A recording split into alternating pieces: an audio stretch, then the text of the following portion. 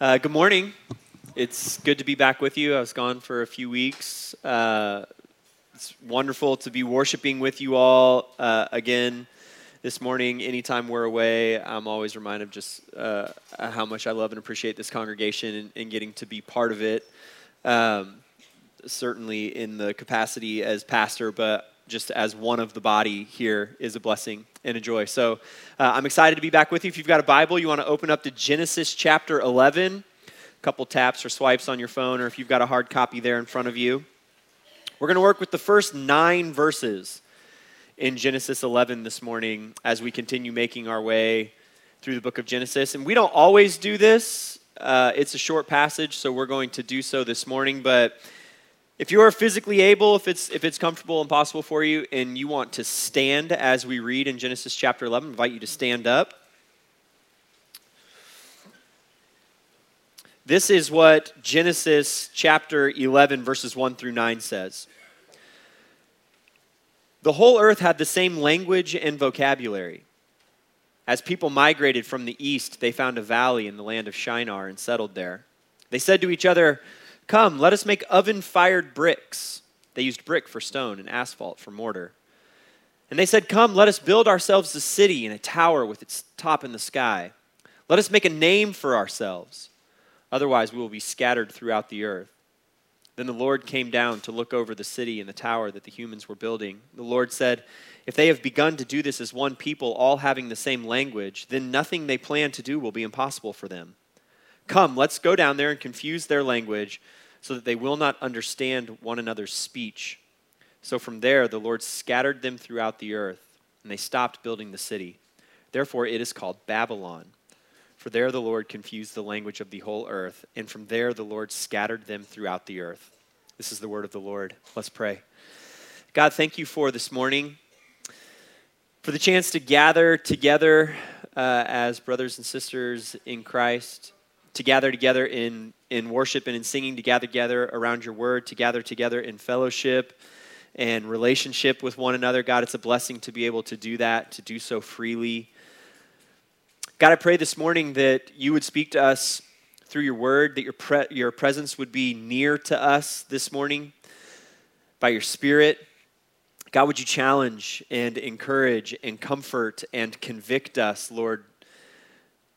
Would your name be great, not just here for an hour this morning, Lord, but would you give us humble hearts that long for your name to be great in all things, at all times, to the ends of the earth. God, we pray that in Jesus' name. Amen. You may be seated. There's a scene early on in the first Pirates of the Caribbean movie. Johnny Depp's Captain Jack Sparrow. He has arrived in Port Royal. The governor's daughter found herself in a rough situation. Elizabeth Swann, she is drowning, and Captain Jack Sparrow goes in and he saves her. He comes out of the water and promptly gets arrested for being a pirate. And a couple of the Royal Guard bring Johnny Depp over to Commodore Norrington, who has all of Jack Sparrow's stuff, and he looks at the gun and he says, "No additional shot nor powder." He opens up the compass and he says, "A compass that doesn't point north."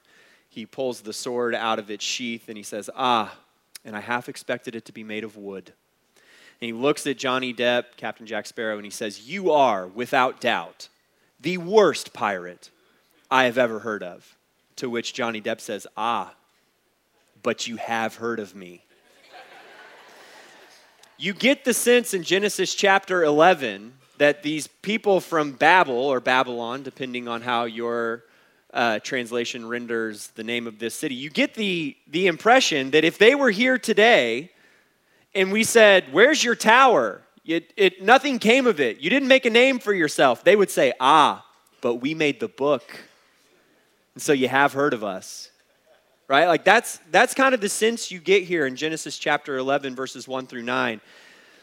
And part of what Genesis, really all of 1 through 11, is doing is it's laying this foundation for what is the reality of sin.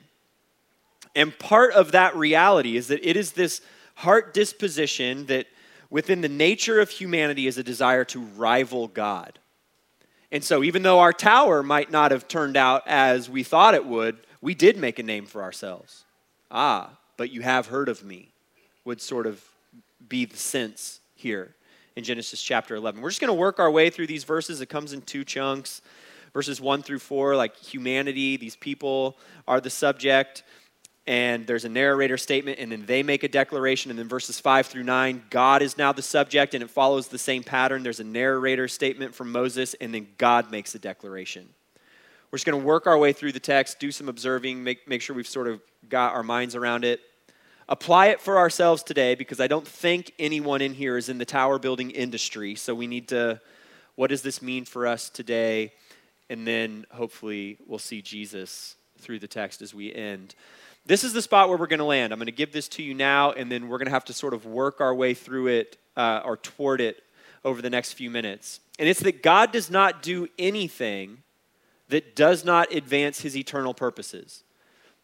That's a bold statement. God does not do anything that does not advance his eternal purposes. We're going to work our way back toward that statement. So if you've got Genesis open there in front of you, 11 chapters of what you could call like human prehistory is what the first big section of Genesis gives you, before transitioning in chapter 12 and giving you the specific history of the covenantal people of Israel. So 11 chapters of general prehistory before shifting in chapter 12 to a particular covenant history of Israel. And Genesis 10 and 11 are like the hinge point between those two portions of the book. How do we get from all of humanity in general to one specific people group? Genesis 10 and 11 are fixing your attention in that direction. And part of what that section of the book is doing is trying to help us understand the origin and the nature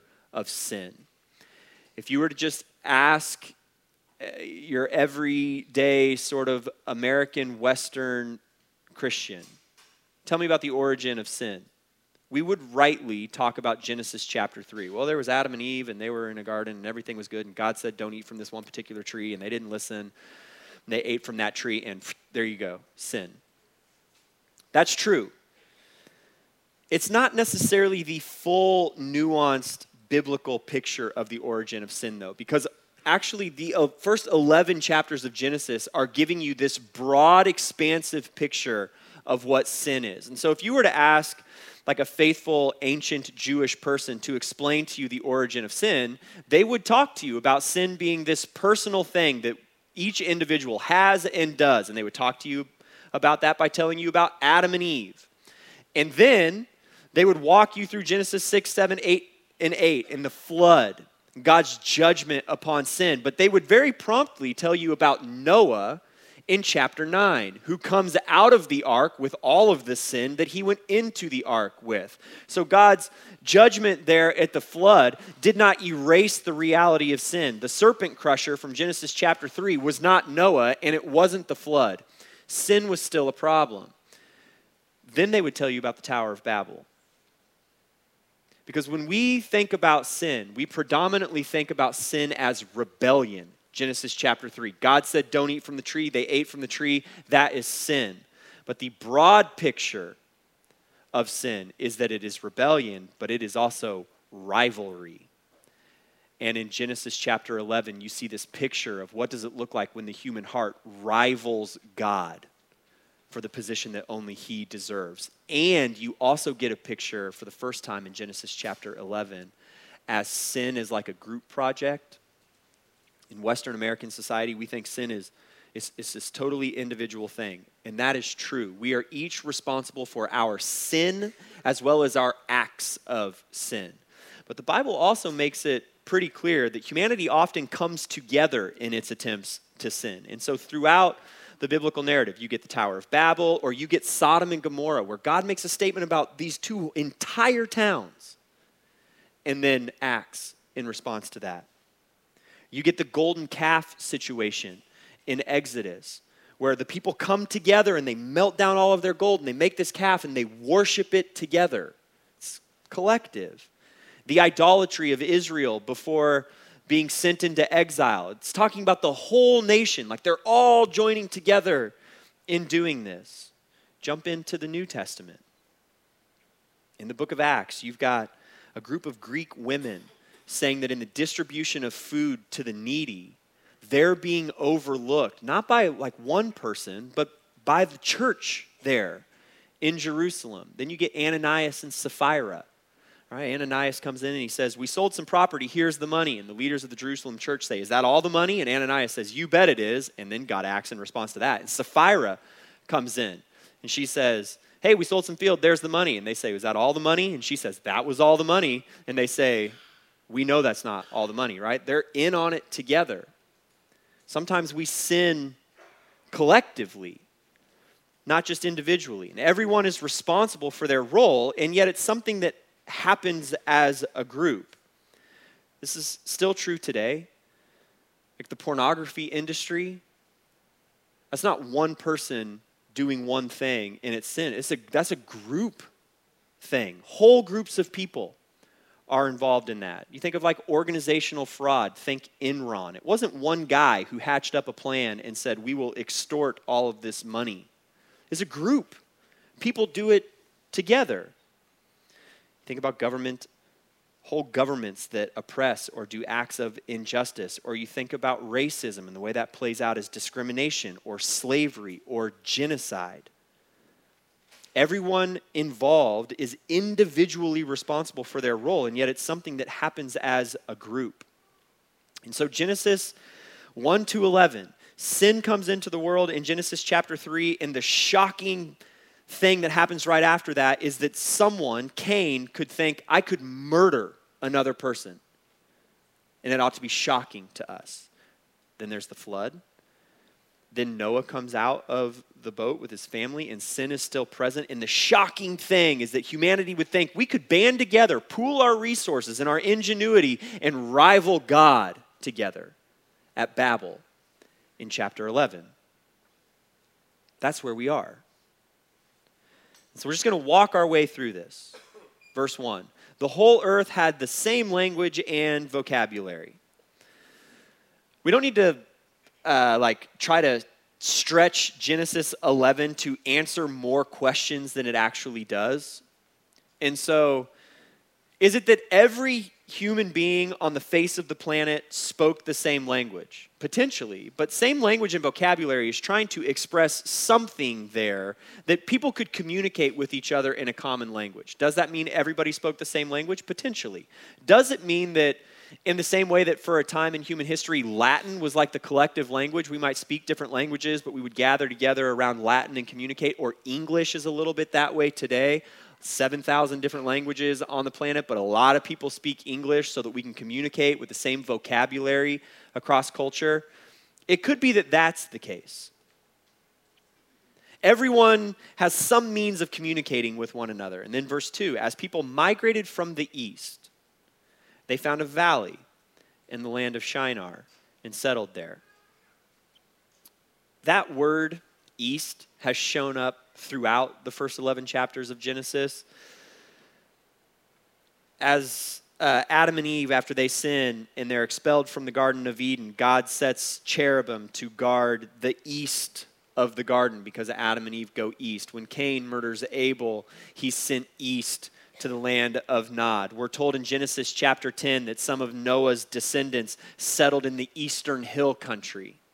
There's a theme that's playing out over the course of Genesis 1 to 11, and it's that as humanity is more deeply entrenched in their sin and living in rebellion and rivalry with God, they're moving further east, which is like further from his presence and his blessing.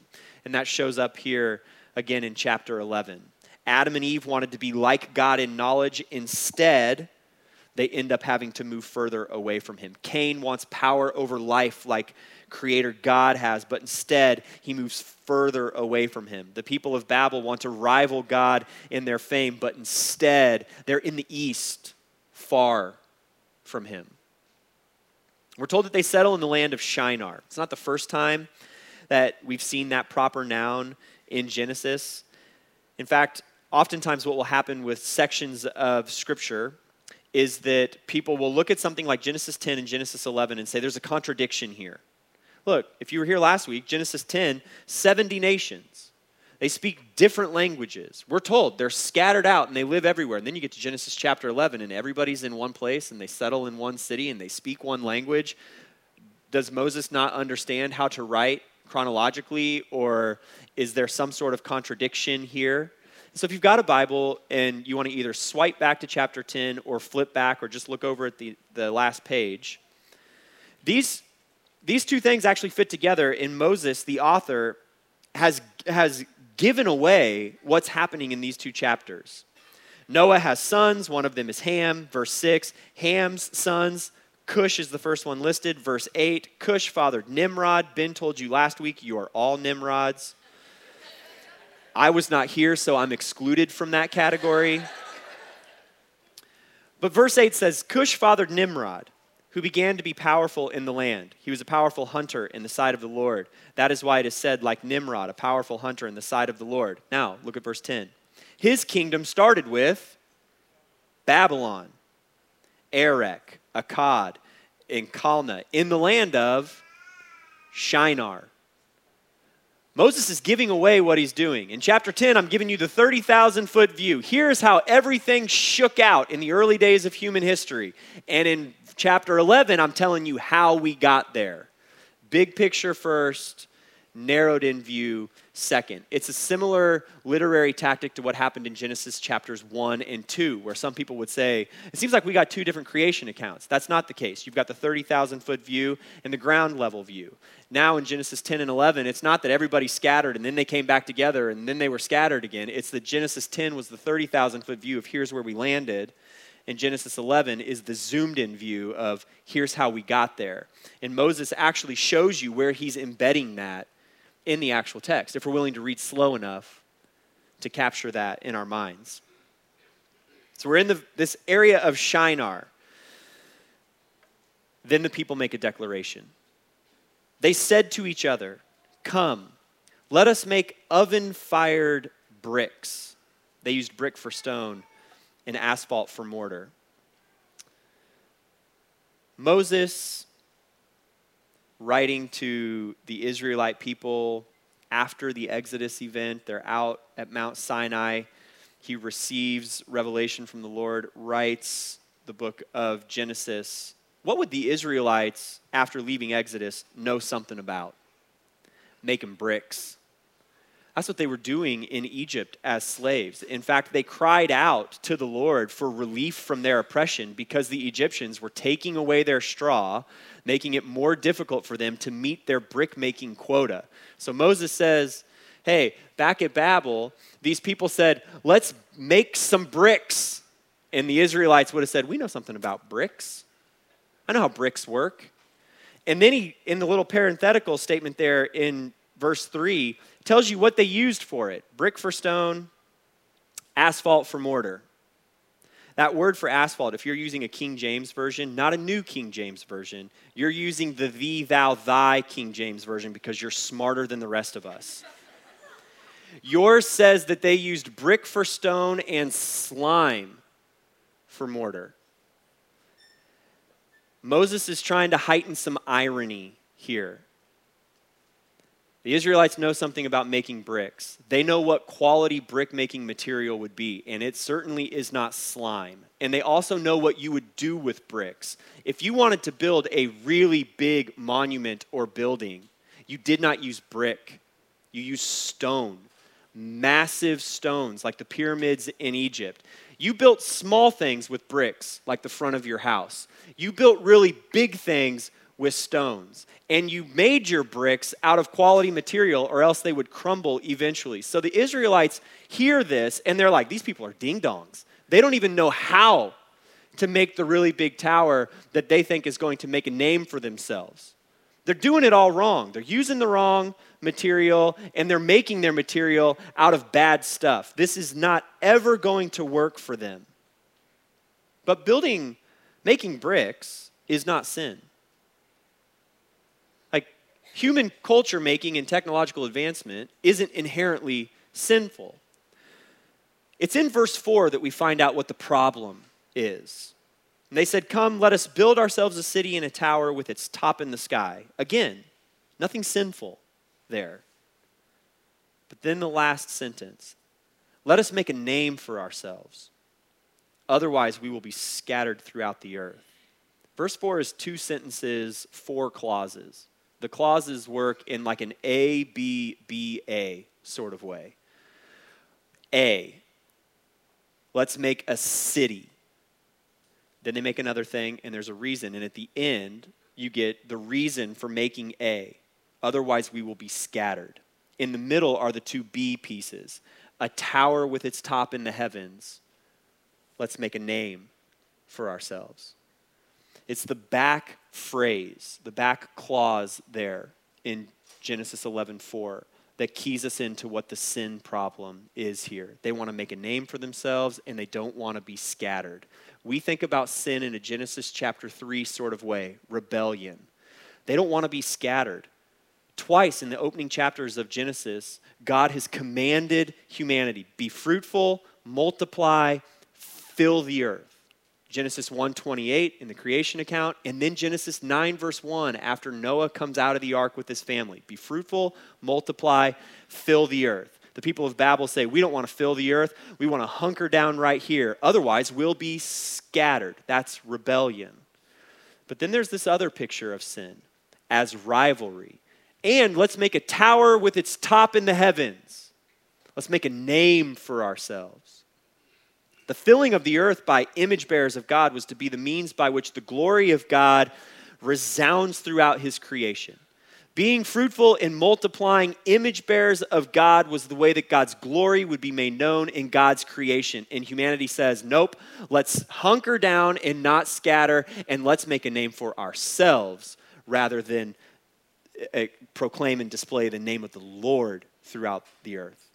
There's the sin struggle. Rebellion, clumping rather than filling, and rivalry, making a name for themselves rather than reflecting the name, the fame, and the glory of God in the world. And then in verse 5, the narrative shifts to God being the subject. And there's a narrator statement from Moses. The Lord came down to look over the city and the tower that the humans were building. God does not need to come down to see anything. This is Moses giving like human activity to God so that we can understand what he's doing. It's an anthropomorphism.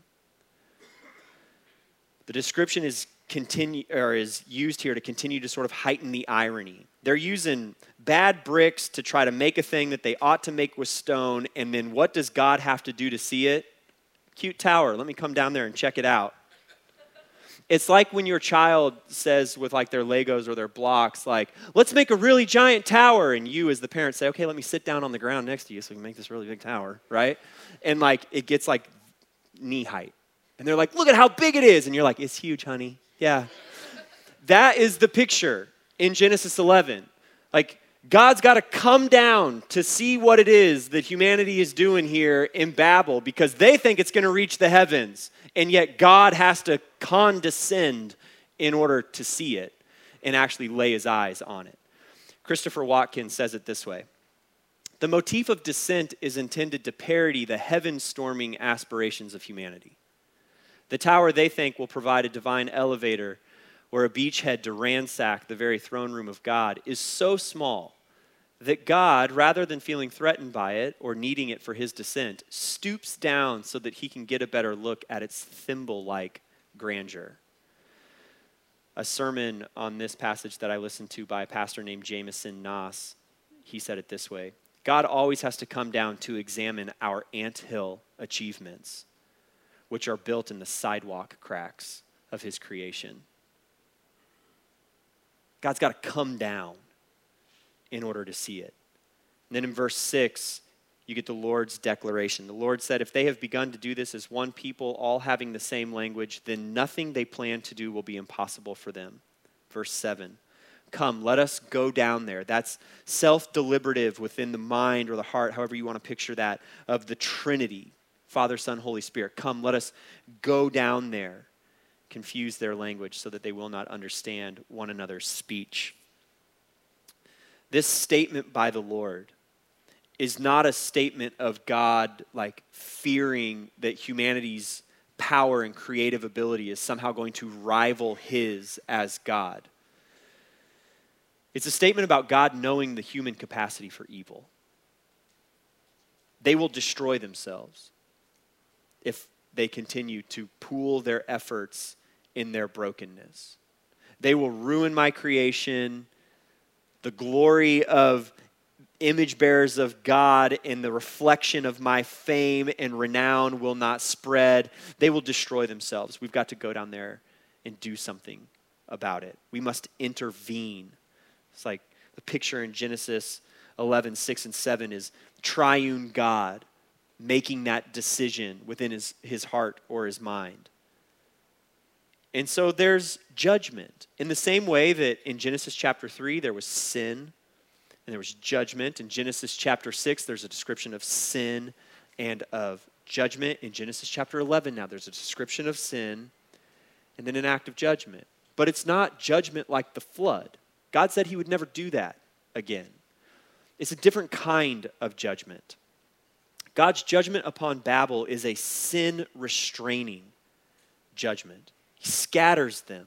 Why? To save them from themselves. I will stop you from your own self-destruction. I will intervene here so that all of your wild, broken fantasies of human achievement can't take place, because though you think you want them, they will destroy you. And I will intervene to stop that. They'll keep figuring out awful ways to harm themselves, to harm each other, to harm God's creation, and ultimately to besmirch the glory of God. And so he intervenes. And his restraining judgment is merciful and gracious. When God acts in this sort of way, we often, the kind of like Christian colloquial way of talking about that is to say that it's hard grace. Typically, we only see hard grace or hard mercy in the rear view mirror. Maybe the way that we're all most familiar with is just the day-to-day process of sanctification. It never feels good. You want, your like brokenness in your flesh wants something, and God intervenes in order to save you from yourself, and it does not feel good. But you get 5, 10, 15, 20 years down the road, you look in the rear view mirror and you see that it was only ever grace.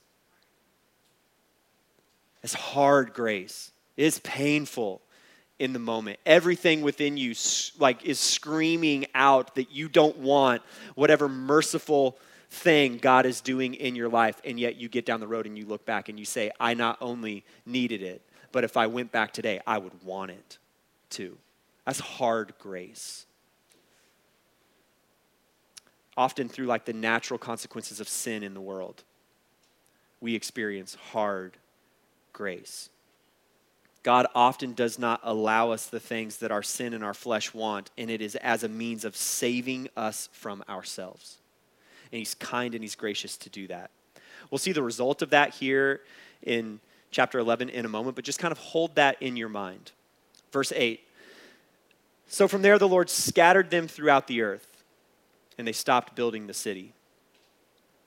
I think the sort of like mental image we have of Genesis chapter 11, the Tower of Babel, the scattering of the nations, is that like they're building their tower, God intervenes, and it's like he picked up a dandelion and like, and people like flew out to different places all over. I don't know, this is probably like totally a generational thing, but if you ever played the game Sims on the computer, and you got tired of your sim swimming in the pool, you could grab him and just drop him like in his bedroom and make him play the guitar so you could get some creativity points, or in the kitchen so he could clean up the kitchen so that your house could be nicer and not start a fire or something like that. And you could just move your sim around wherever you wanted, whenever you wanted. I think that's the picture we have of Genesis chapter 11. They're building their tower. God intervenes and he just picks everybody up with like his little sim's hands, and he just you're going to go over here, and you're going to go over there, and you're going to go over there, and you're going to speak this language, and you now speak that language. And again, we don't need to try to make Genesis 11 say more than it does. Our like Western brains want a chapter like this to answer every question about exactly how and when and why different cultures and different languages came to be. This could have happened over time. God scatters them in some form or fashion. Moses does not tell us how he does it, just that he does. And that scattering results in Genesis 10. Nations of people spread out over the earth, speaking different languages, known by God. That's the picture in Genesis chapter 10 and chapter 11. The people stop building their city and their tower. What's left here in Genesis chapter 11 is this like half-formed monument or tower with like a partially built city. And the people of Babel end up being known not for the splendor and the glory of their tower, but instead for their sin and their folly and God's judgment. They made a name for themselves, all right. And you get the sense that in a Captain Jack Sparrow type of way, if a person from Babel walked in here, they'd be like, hey, but you have heard of me, right? Like, your tower wasn't done, sir. That doesn't matter. I made the book. You see me? I'm right in there. Genesis 11. Because the human heart is rebellious toward the commands of God, but is also rival to the glory and the fame and the renown of God. And that is this like big, comprehensive picture of the nature of sin within humanity. We rebel against the Lord's commands and we want to rival him for his fame. Let's take a step back and try to apply that. On Tuesday, some of our pastoral staff went to Chick-fil-A, and we tried to put too many people in one of the booths that I think is designed for like 6 children. It's definitely bigger than 4 people, but you can't decide if you've got all adults. What are we supposed to do here? So we tried to put 7 in that booth, and we had too many people and too many trays, and the trash is starting to pile up. So over the course of lunch, we just kept giving stuff to Corey. Like we gave our trays to Corey, and then we started giving our trash to Corey. And by the end of lunch, Corey has a tower built to our fame right there. We're making a name for ourselves in Chick-fil-A with this mountain of trays and trash and debris and whatnot. You get the sense in Genesis chapter 11 that for all of their efforts, that's about what the people of Babel had. A half-finished sort of monument that ultimately ends up kind of mocking them more so than it does proclaiming their greatness. As I said at the beginning, I don't think anyone in our congregation is in the tower building industry. You could be a skyscraper designer, and I would be fascinated to hear more about that. I don't think anyone does that. But there are a lot of different ways that we try to make names for ourselves, but constructing our little towers in life. The easiest way to think about this is probably career sense. If you're someone who works outside of the home, you give 40 or 45 or 50 or 60 hours to your job every single week. Look, none of us want that time to be wasted, right? Like there's no like condemnation in the fact that the things that we give that much energy to, we want to do well. I will be the first one to admit, when someone drives by the sign out here on the corner that says Liberty Christian Fellowship on it, there is a corner of my heart that wants them to drive by and say, Tim Fritzen is the pastor there, and he does a good job. Like sometimes if you're driving around in smaller towns, you'll see the signs for a church, and it will say the name of the church and then the pastor's name underneath it. No judgment on any of those churches. But my name's not out on that sign because my heart cannot handle my name being out on that sign. I want to make a name for myself. My sin and my pride wants to build a little tower that people will see and, oh, Tim Fritzen, he is fantastic. We do that in our jobs. We do that with financial position or financial status. Like, oh, look at that house. That belongs to so-and-so. That is beautiful. We can even do that with our generosity. Like, oh, they give a lot. We can do that with social media fame or attention. This is going to be a generational thing. So if you're like older than a millennial, this is your chance to take a break for a second. But young people, like if you were to walk around a high school or a college and just start asking people sort of like, what would their dream be? A decent number of young people today would tell you that they would want to be internet famous. I want to make a name for myself, be viral, have people know who I am, watch my content. Older people, tune back in. We can do this with our positions on like political or social issues.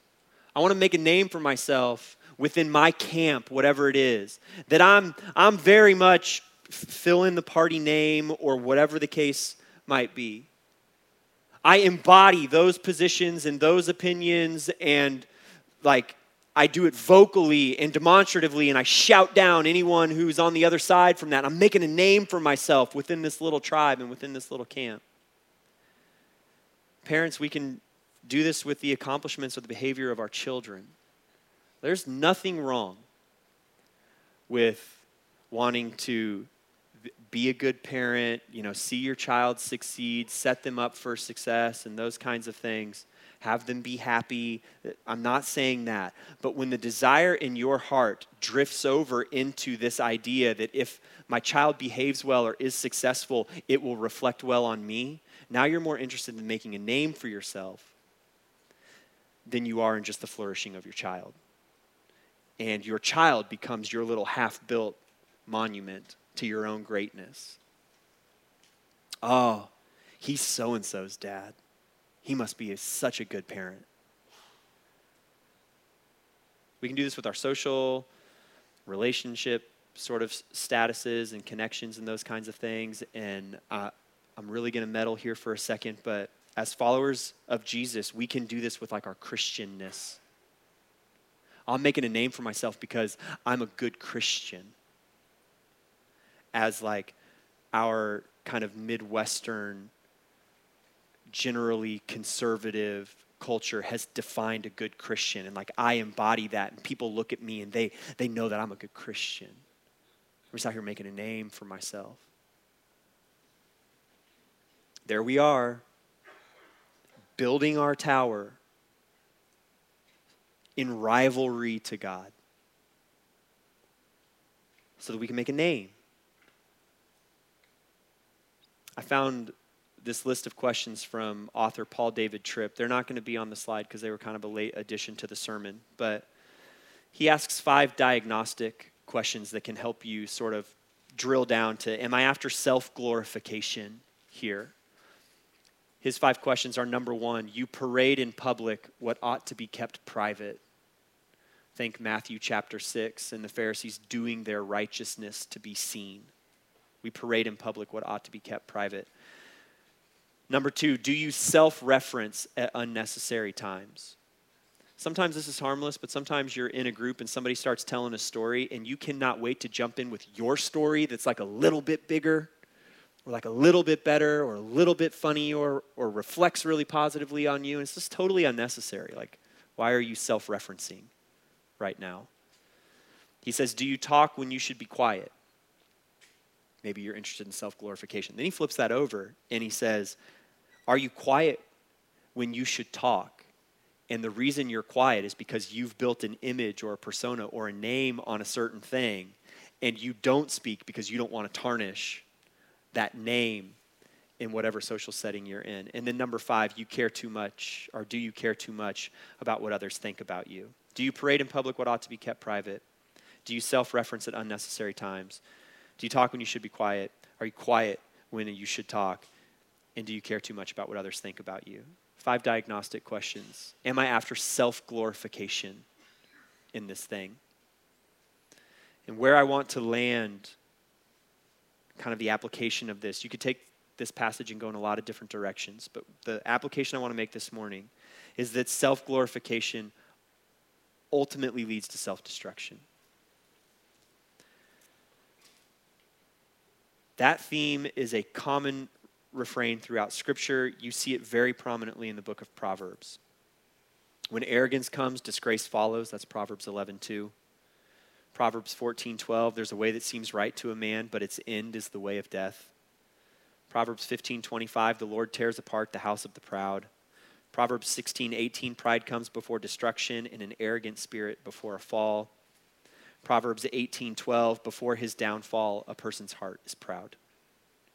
Shows up in the New Testament as well. We've already mentioned Matthew chapter 6 and James chapter 4, verse 6.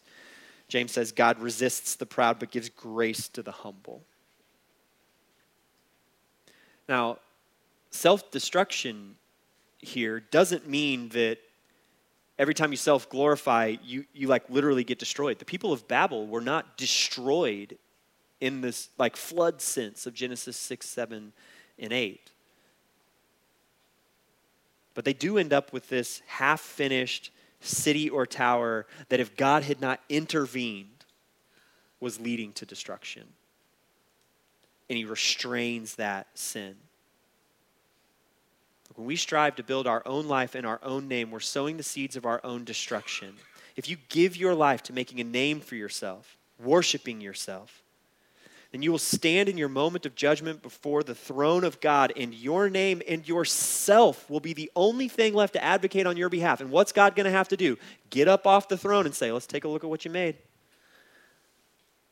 Interesting. It's cute.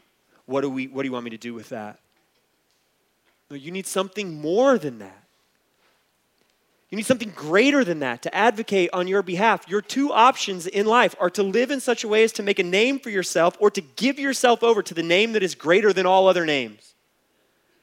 Those are your two choices. And the greatest irony in Genesis chapter 11 is that these people, they want to be known and loved and respected and esteemed. They want to have a name for themselves. But if you've carefully read Genesis up to this point, they already have all of that. They're made in the image of God. There's your name. What more could you want? You're an image bearer. The creator of the universe made you in a way that reflects his beauty and his glory out into the world. You want to be loved? Like he's uniquely set his affection upon humanity. There's your love. You want to be esteemed? You've got dignity and worth and value. And if Genesis 1, 2, and 3 like isn't enough to satiate that yearning within your heart, just look at the cross. How much dignity do you have? So much dignity that God himself would step out of heaven, not just to intervene and restrain your sin, but to save you from it, to pluck you from the depths of your sin into his hand that you might spend eternity in his presence. There's your dignity. How much are you loved? For God so loved the world, he gave his only begotten Son, that whosoever should believe in him shall not perish, but have eternal life. There's how much you are loved. You want to make a name for yourself? Brother or sister in Christ, when you were saved, you got a new name. And that name is written in the book of life. At the end of all things, that book is going to be opened up, and God himself is going to read your name out of the book. How much more of a name could you possibly need? Like the answer to your self-glorifying heart is a look back at the God who created you and a look at the cross to where he saved you. And we get reminded, none of this is about my name. It's about his. So I want to end where I started. That God does not do anything that does not advance his eternal purposes. What do I mean by that? Whether your version of your translation of Genesis 11 says Babel is the name of the city or Babylon, it's the same word. It's an Akkadian word, literally translates to the gate of the gods. And in the biblical narrative, what's going to happen later in Israel's history is that Babylon, the nation, is going to be the nation that drives the Israelite people into exile. But Babylon becomes this sort of like thematic reference or symbol for any nation or group of people who want what the early people of Babel wanted, which is their own way, their own fame, their own kingdom, their own renown. And at the end of the book, in Revelation, the image of Babylon is set up as this evil juxtaposition to the impending and coming and conquering kingdom of God. And so in Revelation chapter 18, verse 5, we're told that her sins, Babylon's sins, were piled up to the heavens. And that God remembered or knew of her sin. But then the picture that John gets as he's writing the end of the book of Revelation, Revelation 21, it says that he was carried away in the Spirit to a great high mountain, and he was shown the holy city, Jerusalem. And what is the image used? Coming down out of heaven. You don't have to like build your way up there. Revelation says that's coming down to us.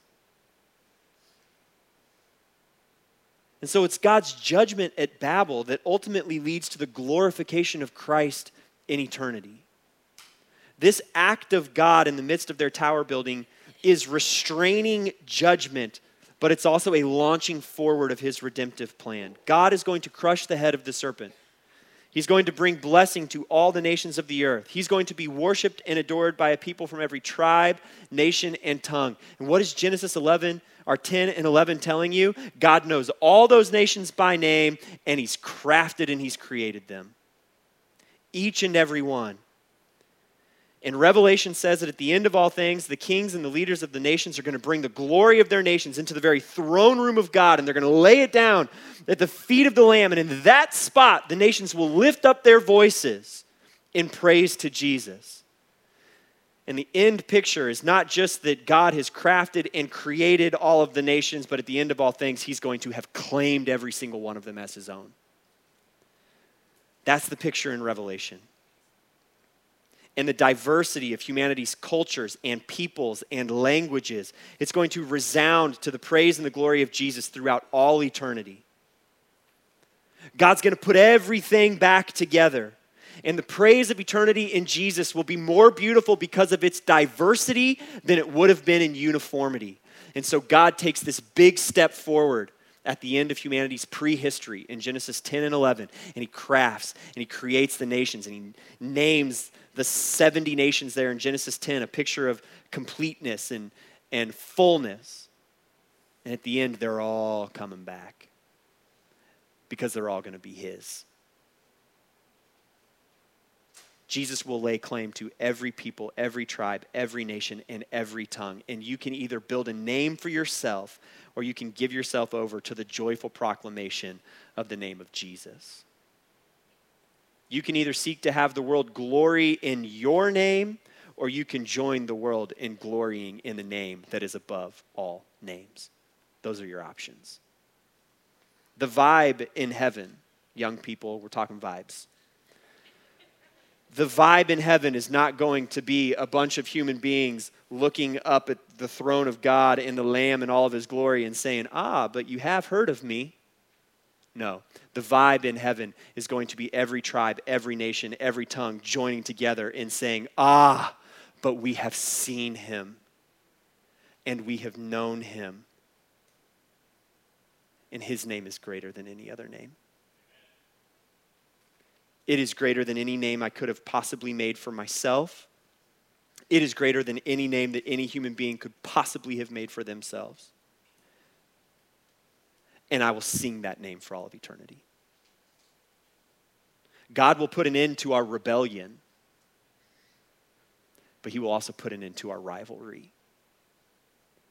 We have the seeds of that at the cross with Jesus, and we will get the consummation of it when he returns. Amen? Amen. Let's pray together. God, thank you for this morning and for your word. Thank you for your greatness. God, would you humble us? God, would you give us hearts that long to make your name great rather than trying to make a name for ourselves? God, would you restrain our sin? Graciously stop us from our own self-destruction, we pray. God, glorify yourself in and through your people to the ends of the earth.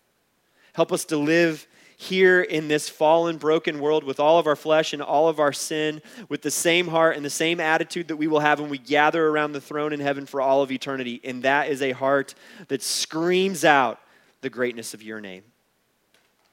We pray this in the name of Jesus. Amen. Let's sing together. Go ahead, stand. Two songs there at the end. One that's old enough to be cool and one that's like not quite. When Christ shall come with shout of acclamation and take me home, what joy shall fill my heart? Then I shall bow in humble adoration and there proclaim. And the human heart says, my God, how great I am. As if that's the thing that's going to be left standing at the end. No, my God, how great you are. His name is above all names. How great is he? I want to give you two resources as you go here. Rebellion, sin, rivalry, sin is something that we all struggle with. These are two books. Neither one is very long. If you say, Tim, I'm not a reader, one's 112 pages long, one is 48 pages long. Those are barely pamphlets, okay? You can get both of these for like $5 on Amazon. And so the first is maybe like the Christian classic work on humility. It's by a guy named Andrew Murray. It's just called Humility. It's 112 pages long. It's really, really wonderful. He says that the key to Christian holiness is humility.